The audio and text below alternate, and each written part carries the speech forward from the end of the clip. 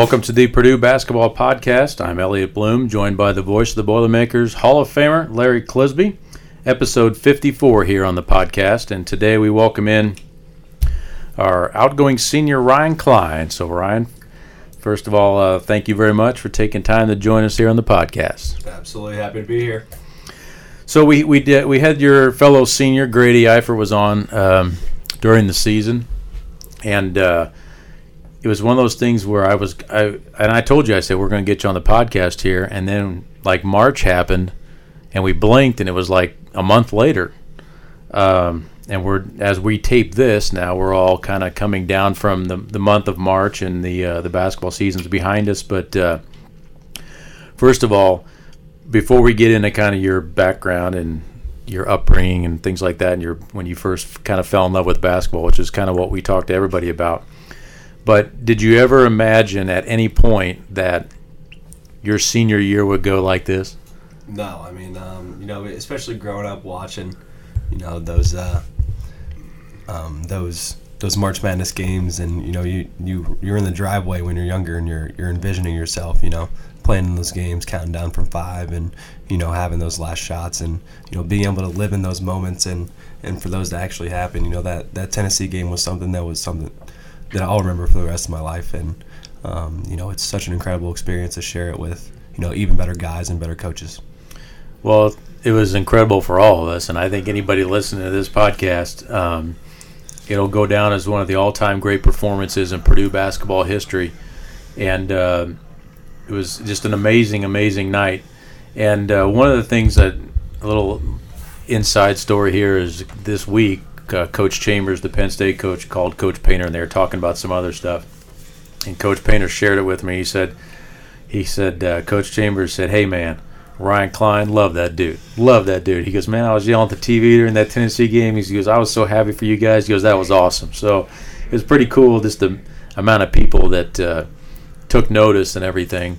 And I can only imagine, I think all of our phones were blowing up after that game, and Purdue fans in general, you talk about it, you share with your friends, and people that know you're a Purdue fan reach out to you. But I can only imagine your phone after that game was over when you got back to the locker room. Yeah, I looked at my phone after we were kind of done celebrating, and media was about to come in, so I looked and I had over 500 text messages. I was like, honestly, I didn't really know where to start, so I kind of put it down for a second, and I was just like, man, I really don't know where to start, But yeah, I mean, it comes with the support system, I had so many, friends and family text me. They were so happy for me, and, even if it wasn't me having that great performance, they would have been happy for me either way. But, that's the way it panned out, and it's just, it's joyful to see, the people behind you and the people that support you.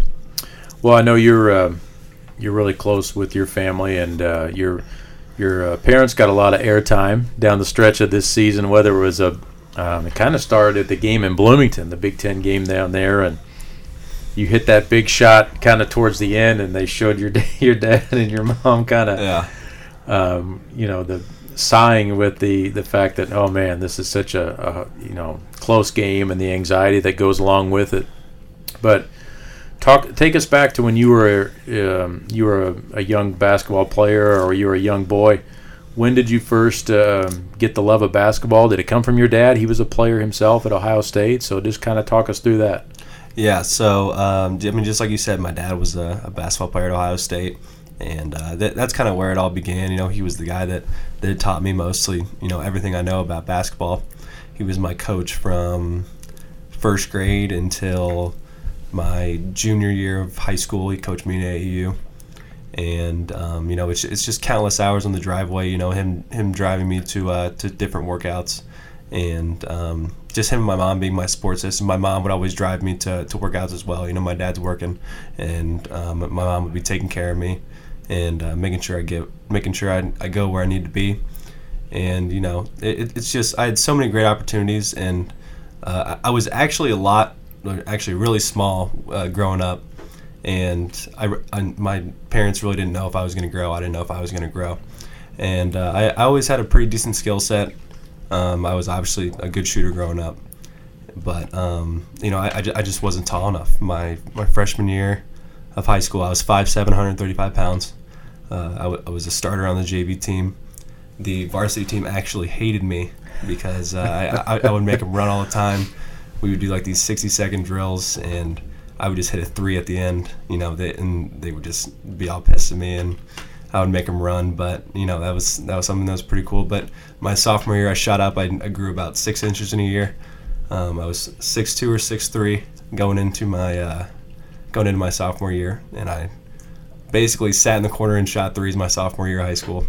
And then my junior year, I kind of exploded. My recruitment went up a lot, and then going into my senior year, that's when I committed to Purdue. I remember that's, I guess, your sophomore year. You were kind of on our radar, and we always heard about this shooter at Carmel. There's a shooter at Carmel, and Coach Owens, I think, went in and saw you. I don't know if it was your sophomore year or not. I think it might have been. And he came back and he said, he goes, I don't know if he's going to end up being at our level, but I know this: he can really shoot the basketball. I mean, it's automatic when it leaves his hands. So, and then at some point, I know you came here for our elite camp and played well in that, and that was a big kind of turning point in the recruitment for you. And then I remember down the stretch then, kind of getting it done with you, and then I know you visited here, and then I think you kind of had maybe another visit or another decision to make before you finally pulled the trigger. Yeah. So it was my junior year. It was going into my senior year. I was playing really good AAU ball. I was playing well. Purdue was obviously my biggest offer. I would never forget when I sat in the film room with Coach Payne, all the coaches, all you guys, and he offered me a scholarship. I mean, I wanted to turn around and just, start freaking out, and, but I had to sit there, be calm, be composed. I'll never forget that moment. And, there's nothing I would rather change. I had an incredible 4 years, but yeah, going back to my recruitment process, I remember I went to IU, I visited IU. I didn't really get along with Coach Crean that well, but that's a story for a different time. My dad wanted me to kind of hold out and see, what other offers I could get. But no, he just wanted me to make the right decision, and he wanted me to do it on my own. I think in the back of his mind, he was like, I kind of want Ohio State to get on this. But, I don't blame him, his alma mater. Sure. So, I ended up going with Purdue. I actually called Coach Owens. I texted Coach Owens. And then I told him I had some good news, and I talked to my dad again, and he was like, maybe we should wait. And then I called him like 2 days later, and I was like, hey, I'm coming. I remember that very well. And I remember it's great to hear you say your reaction in the film room, because I guess I've been in that room a lot of times with recruits when they get that offer, and I never see the reaction that you're talking about, although I know a lot of kids feel that way. But it's great to hear you say that, because I would assume that would be the reaction for a lot of guys, but they always play it so cool, like you can't really show out like in that setting. Yeah, you got to look professional, but I'm sitting there like, oh my gosh, like I just want to freak out. It was awesome. Like, it's such an incredible feeling.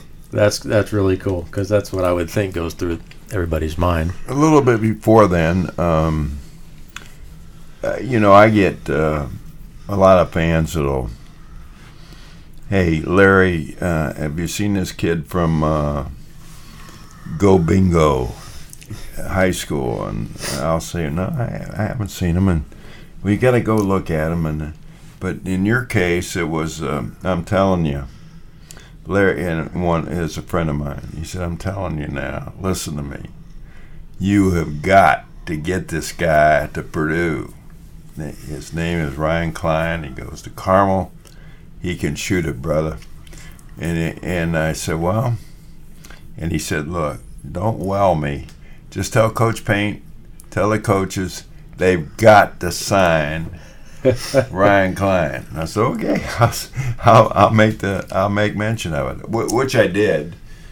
And not that these guys listen to me, but I just said, boy, there's some people out there really clamoring for Klein. I don't know if they're relatives or not, and I haven't seen him play, but I've heard he's a hell of a shooter. And they said, yeah, he can shoot. Well, and I think a lot of fans had heard about your shooting ability. But then their first real look at that was when that AAU event was on TV, and you really played well and got interviewed after the game. And I think that was a lot of Purdue fans' first kind of glimpse at you. Which where was that tournament? It was in Las Vegas. It was the championship of. It's the AAU's got so many national championships, but yeah, I had 27 points. I was 7 for 10 from 3. I played really well.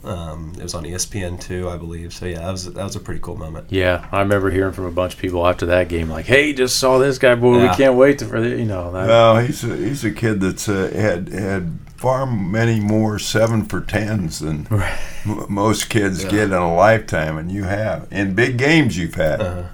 I mean, you've had some bad games, but not that bad. Yeah. And I always say, people say, the same way with Carson, when he would have a really bad game, he'd say, "What do you think, Larry?" I said, "I don't think anything." I said, "Anytime those guys want to shoot, they can shoot. I don't care." No doubt. I want to see them shoot. Absolutely. And I remember your freshman year when we were at Pittsburgh, and you hit those big shots to really get us going over there.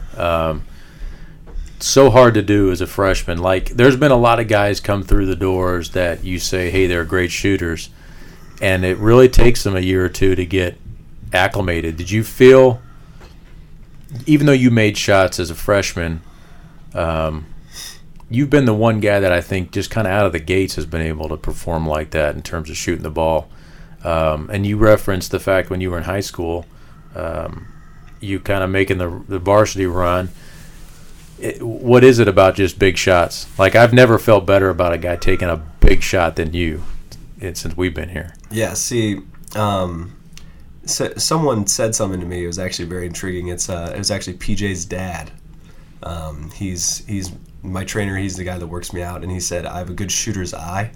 I don't have, my shot's a little unorthodox, that's what everyone's been telling me. And he just said, I kind of got a feel for my own shot. And, I definitely don't lack confidence. That's something that I've never lacked. Just because, growing up, I mean, it all comes back to the height thing. I like to prove a lot of people wrong. And, just having that confidence, I've never lacked it throughout, even high school and college. Yeah, that was very evident. You have to have that if you're going to make shots, especially like you did as a freshman, sophomore, junior, senior. There's just, over your career, man, you've had some big shots here. One thing back to your dad, how long did it take before you beat him one-on-one? It was my sophomore year in high school when I actually grew. And he couldn't block. Like, he would be nice, when I was a little younger. Like, he wouldn't block my shot, but then it'd be, 6-5, and we always played a 7. It'd be 6-5, and he's like, all right, like, I'm like, sorry. He's like, sorry, like, I'm just gonna have to whoop on you now. And he'd block my shot, and I'm just like, hey, like, that's not fair. He's like, hey, I want to win too. I was like, yeah, I get it, I guess, but I'm a little younger. Like, come on, like, just let me get one. Well, it's funny because so many guys who played and learned from their dads, like, there's always that moment when you finally, like, legitimate beat them. And, like, you might be able to tell when you're really young, like, okay, Dad really wasn't trying all the way. But as you get older, they're trying. Mm-hmm. And then there's that moment where they can try and they still can't do anything about it. That's a pretty pivotal moment. But a lot of guys remember that moment. Yeah, absolutely. No, I remember it was on the driveway. I remember I won. I think it was 7-4. So yeah, it was. That was the first time. He still actually goes and plays sometimes at LA Fitness. I mean, he's getting up there age wise. He's still looking good, but. Yeah, he's just got an incredible jumper still. I won't give him that much credit, but he's the one that taught me everything I really know.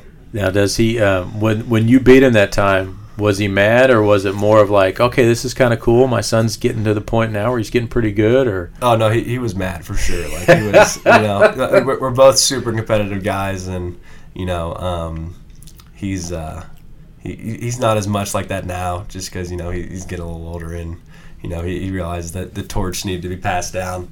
But yeah, he was definitely angry. I mean, can't blame him. So. Talk to us about just when you get to Purdue. Well, first of all, you had a very successful high school career. I mean, Carmel is you played for a really good coach, Coach Hetty, who's now has moved on and had a lot of success at Marion. in Indianapolis, and a guy that our staff knows really well. We really respect him as a coach and admire the work that he does. Talk about the success you had at Carmel, and you were part of a lot of good teams down there in state championships. Yeah, so actually, kind of the big picture. Someone told me the other day during an interview after, I believe it was the Tennessee game or the Villanova game, that I am 234 and 52 or something like that. I have an 83% winning percentage, and that's all throughout high school and college, which I think is like I didn't believe when he said it. I mean, that was an incredible stat. That is incredible. So my first 2 years, we had very tough teams. It was more older based in high school. We had those seniors that really carried us. We won back-to-back state titles. I think those were our second and third. We didn't win another one, or we hadn't won another one since the Shepherd era. Those brothers were incredible. And then my junior year, I thought that was our best team. We lost one game that year, and then we ended up losing to HSC in sectionals. Didn't think we played a very good game. It was me and Zach McRoberts, who now plays at IU, who's actually still one of my good friends. We were on the same team that year, and then he left my senior year. We made it to regionals, and then that's where I first met Caleb Swanigan. Yeah. And we were up 8 with 3 minutes left, and Homestead decided to double team me, and then I would have to get out of my hands, and what do you know, we ended up losing by 1 or 2 at the end. But my high school career was fantastic. Like you said, Coach Eddie's an incredible coach, and I have so much respect for him still. Keep in touch with him and the Carmel coach now. So I have nothing but respect for that program. It's gonna be on the rise for a long time. Yeah, they've done really well. And then we were able to go down there for an exhibition game for the USA. The event that we played in Taipei a couple summers ago, World University Games, and we were able to have one of our 2 exhibition games down there at Carmel to a packed house. That was a really cool environment too, and I think one of the reasons we selected that site was the tie-in with you, and it ended up being a really cool evening down there to play in that gym again. Yeah, that was really cool.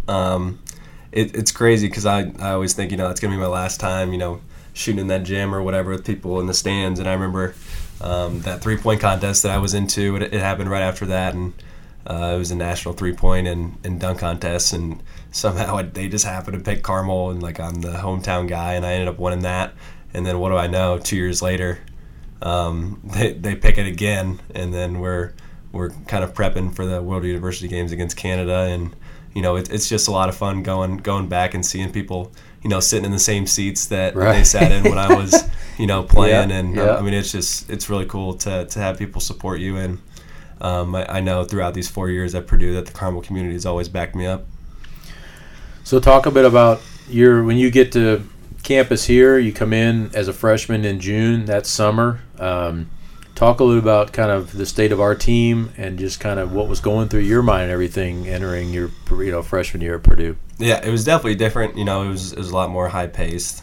There were workouts every day, every other day, and the competition level is just so much higher. And I come in, I'm probably 185 pounds, maybe a little less than that. But yeah, it was definitely high paced. We had a lot of talent. AJ Hammonds was here. I'd never seen a 7-footer that can block shots like that. I knew I could never go in the lane. But yeah, we had a lot of guys, a lot of high character guys that senior class that left last year. PJ Dakota, Isaac and Vince. Those guys set a great example for me in my 4 years. And two, when you talked about that, some of those guys on that team, you walk in that front line with Swanigan, Hammonds, Haas. I mean, that is an incredible. No, it's an outstanding front line. That's pretty impressive in terms of bodies. That would you weren't the only guy that got dissuaded from going in the lane during that time, for sure. So big adjustment, you think? Yeah, I mean, it was bigger than I thought it would be. I thought it was going to be, obviously a big change, but it's just you got to take it as a challenge. You just got to want to work a little bit harder, and it's all about beating the next man up. And, in high school for the last 2 years, I was that guy. And, Right, you come up to the next level and, you come in and you're average again. And you got to figure out a way to stand out and, show everyone that you belong. So one thing I wanted to commend you on, and I don't want to bring up past stuff, but your maturation here as just a person is one of the most, I guess, biggest changes I've seen since I've been here, and I've been here now right around 18 years, and I want to commend you for it because the way you went from, I think there's a couple things that I really, really respect you for, and that is your willingness as a younger player to play a role, play it really well. Coach Painter said it multiple times, you are our sixth starter. But a lot of guys wouldn't do that. A lot of guys would, hey, I'm not starting. This is ridiculous. I'm leaving. Never got that sense from you ever. And when your time came this year as a senior to jump into not only a starter but into a prominent role, you just flourished. And I think, first of all, that's one of the reasons I respect you so much. But second, and you and I have, I've kind of helped or oversaw you academically, so to speak, and our fans that listen to this, we've talked about in the past, everybody on staff kind of has 3 or 4 guys that they kind of oversee academically. And just the way you've been able to kind of buckle down and get to work and get stuff done it's just been really good to see. There's been a real maturation on your part, and I think that's one of the things. Everybody comes to college, and you got to sort things out at your own pace and your own speed. And our hope as coaches is just you do it. You eventually do it, and you've been awesome. I can't remember a guy that's come into his senior year and been more focused and dedicated than you have. So I want to commend you for that. But just talk about, as you've been here, and just kind of your transformation of just maturing and that process for you. Yeah, absolutely. There are a lot of smaller speed bumps and obstacles that I had to go through. But obviously, there was one big one that that kind of stopped me for a second. And I was like, hey, you got to either make a change or you're not going to be here anymore. And I stopped. I made a change, and I just kept telling myself, I want to make my family proud. I want to make my friends proud, and I want to have a great time here at Purdue. So what do I have to do that? And like I said, I made the changes, and I couldn't be more proud of myself. And I know my family couldn't be more proud of me, the way I matured and the way that I've carried myself throughout these past 2 years after my little incident happened. So, it's been a blessing in disguise. A lot of people will see that and say this guy's a bad kid, but it's something that has really helped me throughout my time here at Purdue, and I just couldn't be more proud, and I'm excited where I am now. No, we're really excited where you're at now, and like I said, it's one of the cooler stories that I can remember. We've had a lot of great guys come through this program, and a lot of guys that when you get to this age and you're in the pressure cooker that's high major college basketball, there's a lot of ways you can go when you combine playing and academics and all the other things that go along with it. And like you said, it's you used it as a positive, and I think that's very. Just want to commend you for that. So you talked earlier about your overall record between college and high school. So I'll never forget when that class last year was walking out the door, PJ and Dakota and Isaac and Vince, and they were leaving, and they had their mark of how many wins they had. And I never forget looking at you and Grady and thinking, okay, if you go back to their freshman year, they won, 22 games? Mm-hmm. And you guys had to win 22 games to tie them and 23 to go around them in terms of being the all-time winningest class.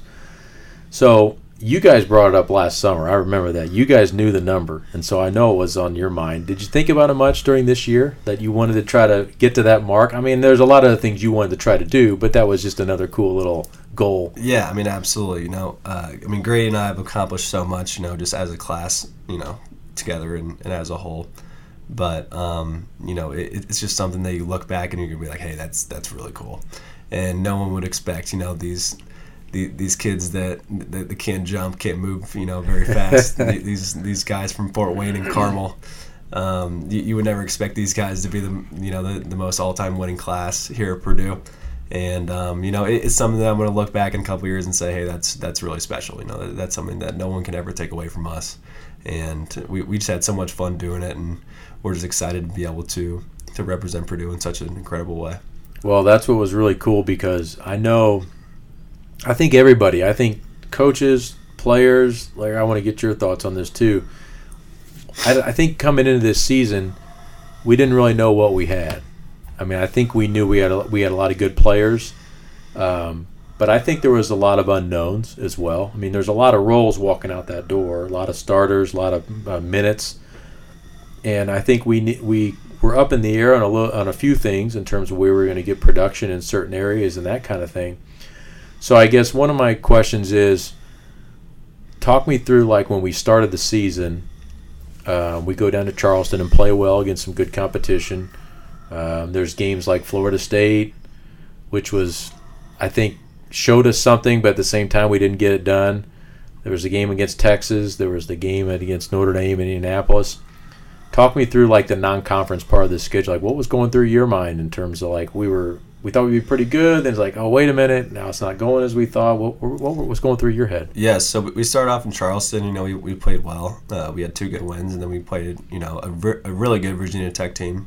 They're very well coached, and we just fell a little short. And then after the Florida State and then the Texas game, both those games too, we were right there, and it just shows that any high major basketball program, it's going to be tough to win on the road, and we needed to have that maturity about us. We needed to have that resiliency about us, and we just didn't have it at the time. And that's something that definitely grew throughout the season. And everyone always asked me, what was the turning point of the season? And I said the Wisconsin game at Wisconsin, and that's the game that really changed the perception of us, I think, and ever since we kind of just took off. Yeah, I would agree. That game was monumental. And the other thing, too, is we didn't get any favors the beginning of the Big Ten season. We went to Michigan. Mm-hmm. We went to Michigan State. I mean, you have, other than we ended up asserting ourselves as the third dominant team in the league, those two were kind of the presumptive favorites, and we have to start the Big Ten at both those places. And it kind of gave you a false sense of, like, how good we could be, because we had to go play those two teams, lose both those games. But when we were 6-5 after the Notre Dame game, and like you said, we kind of saw it at Wisconsin, but did you ever dream that you guys would be cutting down the nets as Big Ten champs, after a 6-5 start? No, I mean, that's what everyone always says. Did you guys expect to have the season that you had?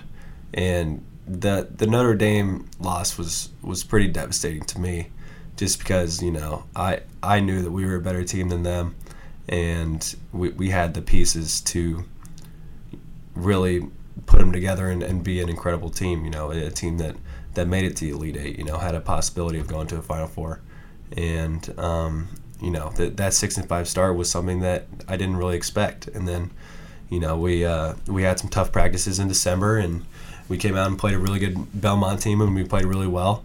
We kind of let them back into it a little bit at the end, but we ended up pulling that game out. And then I feel like we just had kind of a chip on our shoulder after being 6-5 and knowing that we could be a really good basketball team. The march through the Big Ten was such a fun journey. There were so many close games. I mean, the game in Wisconsin was an overtime game that we found a way and got the win. And despite having a couple bank shots in, against us down the stretch there, but so many big games, at Bloomington, and games that just, on the surface, I don't think fans necessarily know how hard it is to go win at Nebraska against a team that's playing for their lives and playing for their coach's life and things like that. But so many big games like that we found a way to get it done. Like, for instance, the Illinois game here, like somebody told me the other day that that was the hardest fought 15-point win they've ever seen in Mackey Arena. And I would agree, like, all those games were hard games, but yet somehow you guys just kept finding a way. And as you said, we were 6-5. I don't know if 16-4, if anybody thought that was going to come, but it was just such enjoyable basketball to watch from you guys down the stretch, and really all those Big Ten games. I just thought that so many of them seemed like so much fun. And then to finish out your career with an undefeated season in Mackey, that had to be pretty special too. Yeah, that was very special. Senior night was incredible. We kind of waxed Ohio State pretty good, and that was something special because I know my dad was rooting for Purdue for the last time, and he can go back to those ugly colors over there. So it was a lot of fun to have that night and be able to share with Grady and his family, my family, and that's something that we're never going to forget. It hasn't really sunk in yet that I'm never going to play another game in there, but I know the fans will remember me. I know they'll remember Grady. I know they'll remember this incredible run. We had a few people in the department that it was their first season around our basketball team, new people, and they were blown away that on senior night everybody stayed in their seats. And they're used to a senior night where a few hundred people stay or maybe a few thousand people stay. And I got the comments afterwards like, do they do that every year? And it's pretty much, yeah, pretty much. And I think that's a testament to you guys and how much you were admired and respected as players, but also just all the stuff you guys did as Purdue guys, and not just your abilities on the basketball floor, but the way you carried yourself and the way you represent our program. As you said, senior night was special, but it had to be pretty cool looking up there and seeing a packed house as you're talking to them. Absolutely. You got to give so much credit to the fan base around here. I mean, everyone's just so special. Everyone bleeds black and gold, and it was just such a blessing to be able to play in front of a fan base that really cares about you, more than just a basketball player. They want to meet you, they want to be around you. Right. They want to, come get your autograph. They want their kids to meet you, and it's just something that's special, and it just makes me love the Purdue community, and it makes me want to be around the Purdue community for the rest of my life. So, Larry, I got to ask you, when this improbable run to a Big Ten title, there's any parallels with any past teams? I know we've talked in the past about '84, that team wasn't really expected to win the league, but did. But any correlations or anything? I really don't see any. This team was so differently special. You're at 500, a little bit above 500, and then off you go, and before you know it, people are talking Big Ten championship contender, maybe. Yeah, right. Maybe. And all of us are saying, really? No, really? These guys, no shot. And it was just remarkable to see how they did it. It was. There's no question it was one of the. As you both know, I had a terrible year, but that had to be the best year. Right, to be able to be part of it too, and to give you that year was pretty. And cool. Those guys, Ryan was one of them, and Grady was another. But those guys, they included me the whole time, as you did, and being included, I had to come to every game. I had to just focus on that game, and they took enough away from me that there were other things I didn't have to worry about. And when I started the year, and I was pretty average, and I heard about it, and I went back and listened to some of them, and I was pretty average. I was god awful, but I also understood why I was. Because it wasn't because I wanted to be, it was because I didn't have a choice. Right. And they let me do it, and the network stayed by me, the school stayed by me, everybody stayed by me, including the players. And then as I started to get a little better and better and better and better, and by the end of the year, the last two games were great games. They were two of the best games I ever called, and two of the most incredible games I've ever seen. Yeah. I to this day, I don't know how to say it, and I got to the point where I really wasn't mad. It was like these guys gave everything they could give, and they're in a position to win both games. And that Virginia game, good Lord, to see that play develop, I had no way I could call it. It was so ridiculously stupid. But to see that, and to see how, you come down to a millisecond from going to the Final Four. And that's all I could think about for the next day was a millisecond. Right. Yeah. This. And that's how close we were to the Final Four after so many years. And, gosh, that was so hard to deal with. But you look at the other side of it. Who would have ever thought? That's what I've been juggling with, and Ryan, I want you to talk about this too, because I try not to think about it, but then part of me thinks I spend more time thinking about all the fun we had in the games we did win, and at the end of the day, like you said, at some point you're going to take a step back and say, a Big Ten champs, we got something done, we hung another banner, got to the Elite Eight, but what are your thoughts on how it ended there? I mean, I know it's going to sit with all of us for a while, but yeah, I mean, absolutely. It was heartbreaking. It's something that it's tough to leave your stomach for a couple days. I got my crying done right after the game when Coach Paint thanked Grady and I for everything, and then it's just there's no point at really looking at the what ifs and right. What if this happened? What if that happened? It's just how it goes. It's how basketball is. Basketball, it's it just doesn't go your way all the time. But it always goes back to the big picture and how everyone counted us out. Being at a little over 500 and coming back winning a Big Ten championship and with a good record, 16-4. Yeah. Well, there's two points of that. 16-4 and in a year when the league was really good, when Very 8 good. Big Ten teams went to the Very NCAA good. tournament, and for us to go 16-4 in that kind of year was really Yeah, special. we lost 2 of those games in Minnesota in the last week of the season. And think about we played at Michigan State, at Michigan, started off like 1-2, I think. yeah, at Maryland, at Wisconsin. Like we went to if you look at the top 5 teams that finished in the league standings, we went to each of those places. Michigan didn't come here. Michigan State didn't go to Maryland.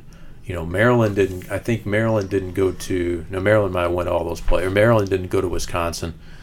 So we took everybody's best shot. I mean, it was a hard earned. It wasn't one of those flukes where we didn't play the top guys as much. Right. We did, and then and not only to win the league, but then to go in the tournament and have to play the top seed. We played the hardest seeds you would have to play as a 3 seed. So in other words, we played the 6 seed. We played the 2 seed. We played the 1 seed. Our bracket didn't collapse, and we didn't play guys we weren't supposed to be playing. And for you guys to just find a way, I mean, I look at this, how different a feeling. Think about what you were feeling when Nogel rolled his ankle in the layup line against Old Dominion compared to your feeling when we were walking off the floor against Tennessee. I mean, it's think about that. Isn't that crazy? Yeah, I mean, I remember when it happened, and someone just told Coach Paint, and he just goes, "No way." Yeah. It's like, yeah, I saw it happen. Like I thought, like he was just kind of embarrassed, and like he was. I heard he actually did something really bad to his other ankle before. He was probably just scared, but I was like, "Geez, what happened to Isaac last year, and now." What's happened to Nogel now? It's just something that we just had some bad luck, and finally right. just the switch flipped in our favor, and the walking off the court in that against Tennessee. I mean, it was something incredible to see our fan base there, and just have them so excited for us. Yeah, that was awesome. But yeah, I mean, a wild ride. I mean, the Villanova game. This is the crazy thing. You beat the defending national champs. You have them down nearly 40 points. Yes. And nobody's talking about that right now because that was like one of the lowest points of the. I mean, think about that. That moment of beating the defending national champs and having them down 30 plus, and it barely gets talked about because there were bigger things ahead. That should speak volumes to the season you guys had and the legacy you're leaving as a senior. Well, the thing that got me about the whole experience was, and having been part of 42 Purdue seasons, and some great seasons, some great years, and some championship years. And Glenn's team in '94, and Miller's team in whatever year that was, the 2000 team.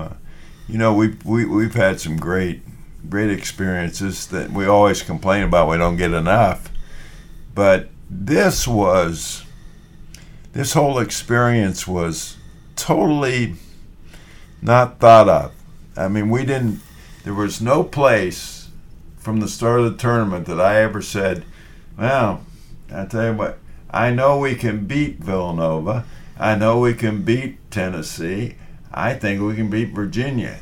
But will we? I don't know. Let's see.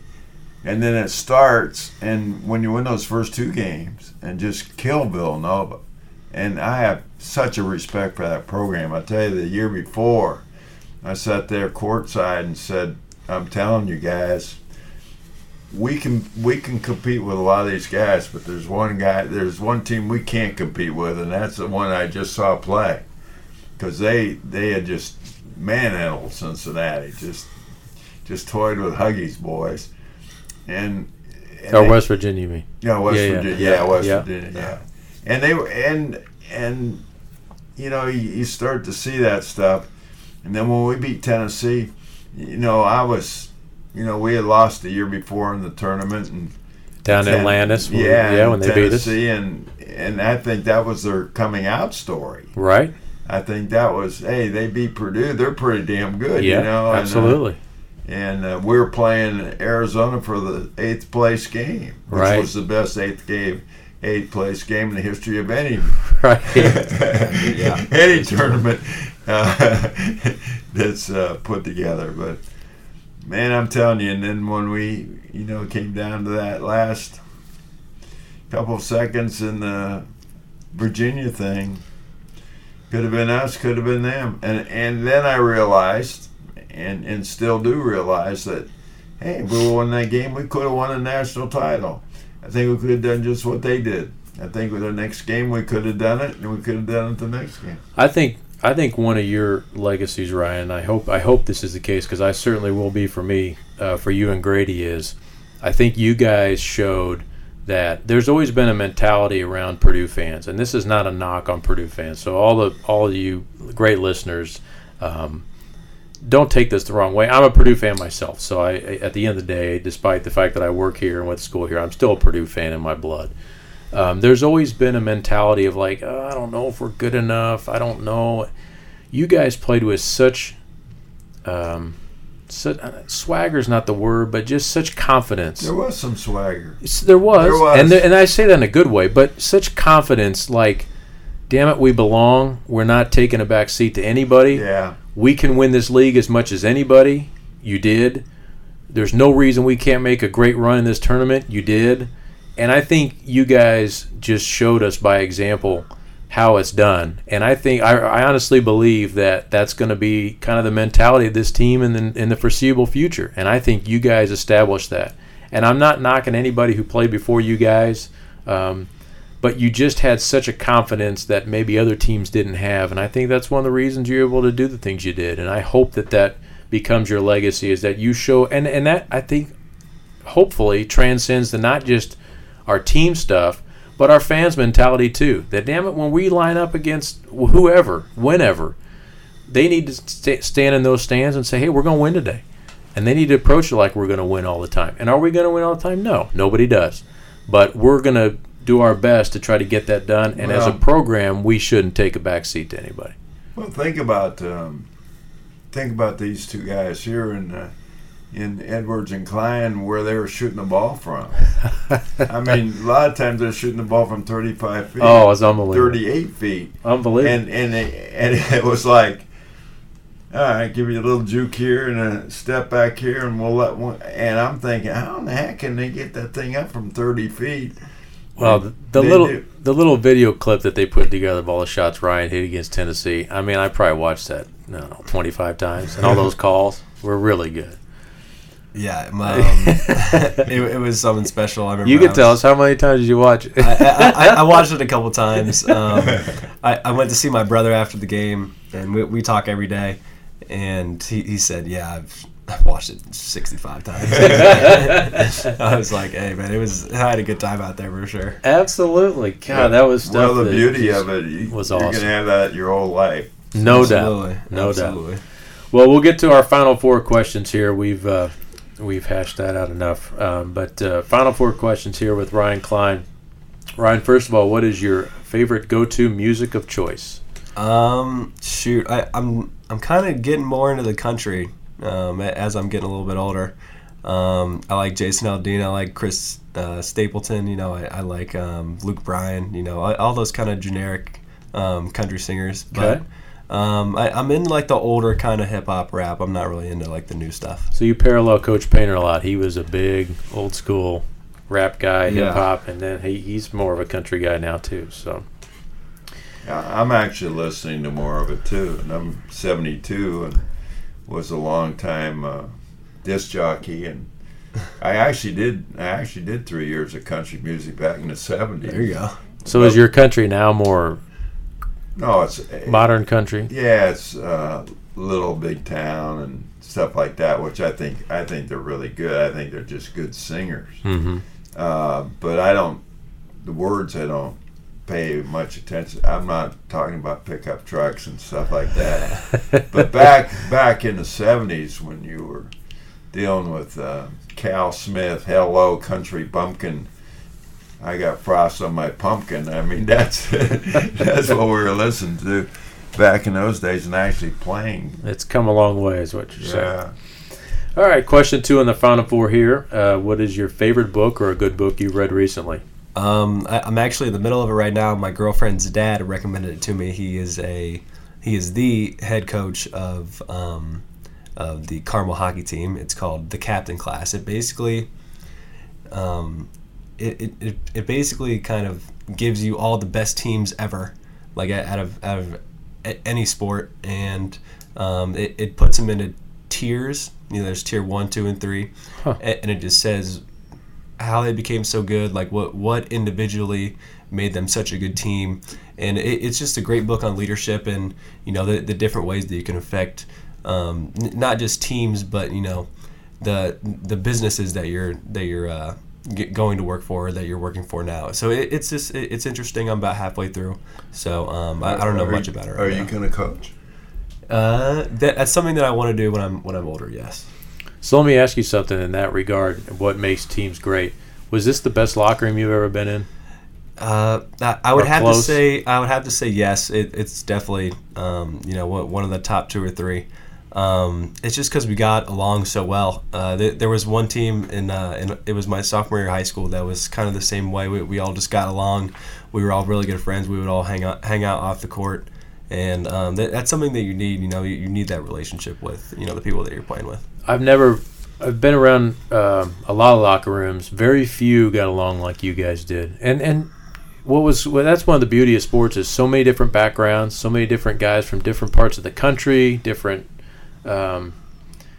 family styles, different upbringing styles, and yet there's always something we could all talk about and laugh about and joke about. It was just great. I mean, you guys, and I give you and Grady a lot of credit for that because I think the leadership gets set from the upperclassmen, and I think that's one of the best things you guys accomplished. As much as everybody saw what you did on the floor, those around the program just respected how you kind of managed that team in the locker room. You guys did a great job with that stuff. I think that's I think chemistry, which is kind of a word that we probably overuse now. I remember a time when chemistry was the new word, when you had team mentality or team togetherness, that type of stuff. But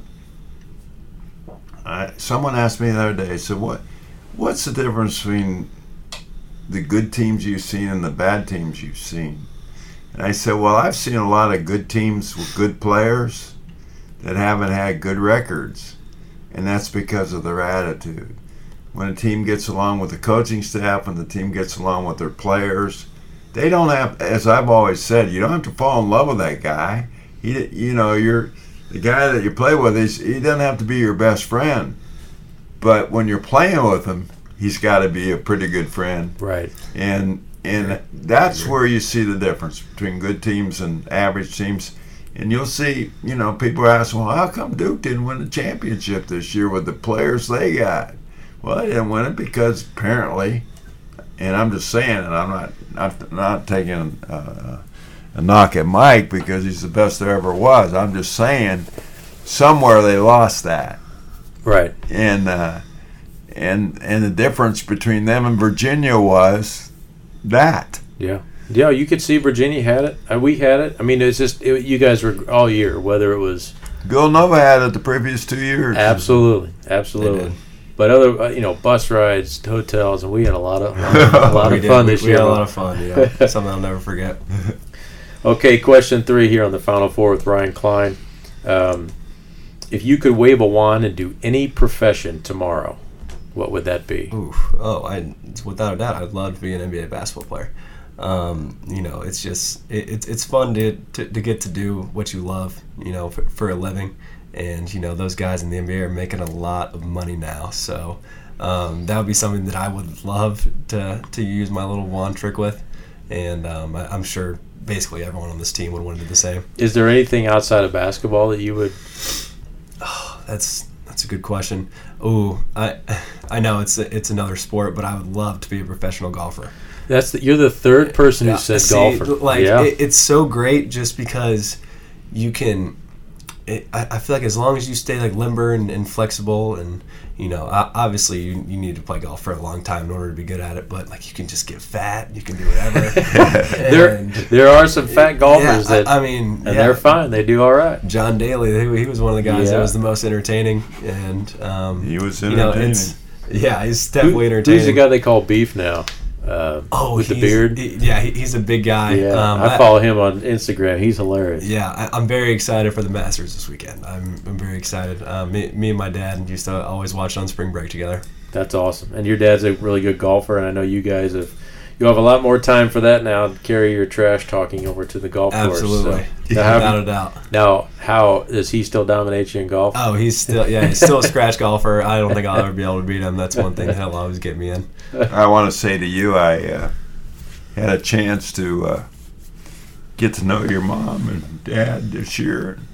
You too, but I went through a tough year, and they were right there too. So they're great people. I'm excited to spend the banquet with them tonight too. I know they're excited. Yeah, that'll be really cool. And I'm going to miss seeing them at the hotels and sitting behind the they're bench always during tagging games. Along. Oh my gosh. See, we were your dad and I grew up pretty close together. Oh, did they? Nice. Yeah, he's. I'm from Warren, Ohio.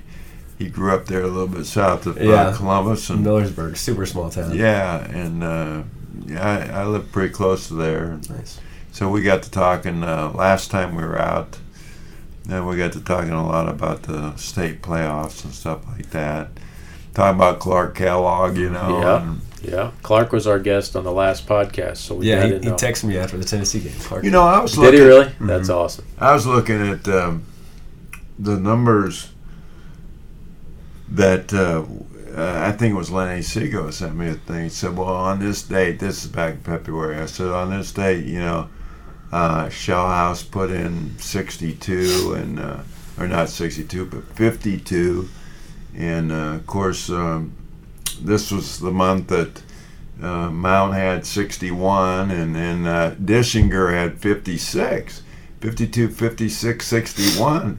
And I'm looking at the numbers we put up, that Carson put up, 242s, in a state tournament game. And Clark, he had a 51 and 24 game, and that was 25 years ago, So, good Lord. You said Clark texted you. Is there anybody else you got text from, anybody that just blew your mind that, man, this guy's reaching out to me? I got a couple tweets. I actually know Donovan Mitchell previously just because he was in a slam dunk contest when I was in the three-point contest, so we keep in touch a little. And then Kyle Kuzma tweeted at me, Mark Ingram tweeted at me. it was something that I was just like, man, I didn't know like everyone was really watching this. That's awesome. It was so cool. That's amazing, the power of the tournament in I terms know. of how many eyeballs are on Exactly. you. That's awesome. Okay, last question here on the Final Four with Ryan Klein is, what is something that either no one or not many people know about you? Well, it actually kind of got exposed, during the tournament. But my two little nieces, they're the light of my life. They're great. They're two little girls that I, try to talk to as much as I can. And they're so great to be around and so much fun. And I'm just really excited to see them grow up. That's awesome. That's really cool. Well, any parting shots, Larry? He's one of the best we've ever had. Yep. Appreciate that. Yep. And this was a great season, one I always remember. Yeah. For a lot of reasons. Right. No doubt. Mm-hmm. And I think, as I referenced before, I think the one thing that hopefully your guys' legacy is just how you played it, how you played the games, how you kind of took us all on this ride, and you guys never wavered. Just the confidence you guys had. Couldn't be more pleased to be able to be part of it, and we'll keep in touch, and we'll definitely have you back on the podcast here down the road, and we'll look back at these games, and we'll revisit some of these moments as well. And before we get out of here, you got to make sure you take a picture with my girlfriend, my fiance, because she is your biggest fan. There's no question. Right. Yeah, she is. And she wants a picture with Ryan Klein. Can you get that done, Larry? And I said, well, if I can't, then I'm in trouble. Then we need to get that done for you then. We can get that done. I was just talking to Ryan before we started taping. I said, we got some things lined up next week with you and Grady. We got to get some pictures of you guys with the 2 Big Ten titles and some of the other trophies you guys have won and things like that. And a lot of guys come through here, and very few guys have come through here with multiple Big Ten trophies like that. So he'll leave here as the all-time winningest player in Purdue basketball history. That's something, man. I do know that Tommy Luce was already in the locker room talking it up the other day. He knows the number he needs to get to. So, hey, Tommy, best of luck, man. I hope you do get us. Grady said, he goes, if I was going to lose to a dude, he goes, I wouldn't mind losing to Tommy on that. I would be thrilled, honestly. All right, buddy. Well, that's episode 54 with Ryan Klein. Ryan, thanks for taking time to join us. Absolutely. Really appreciate it. All right. Well, I want to appreciate everybody for listening. That was our 54th episode. We'll have more throughout the off season here. Remember, if you want to give us your feedback, you can reach us at boilerballpodcast@gmail.com. Appreciate everybody listening to us. And until next time, be curious, be informed, and be well.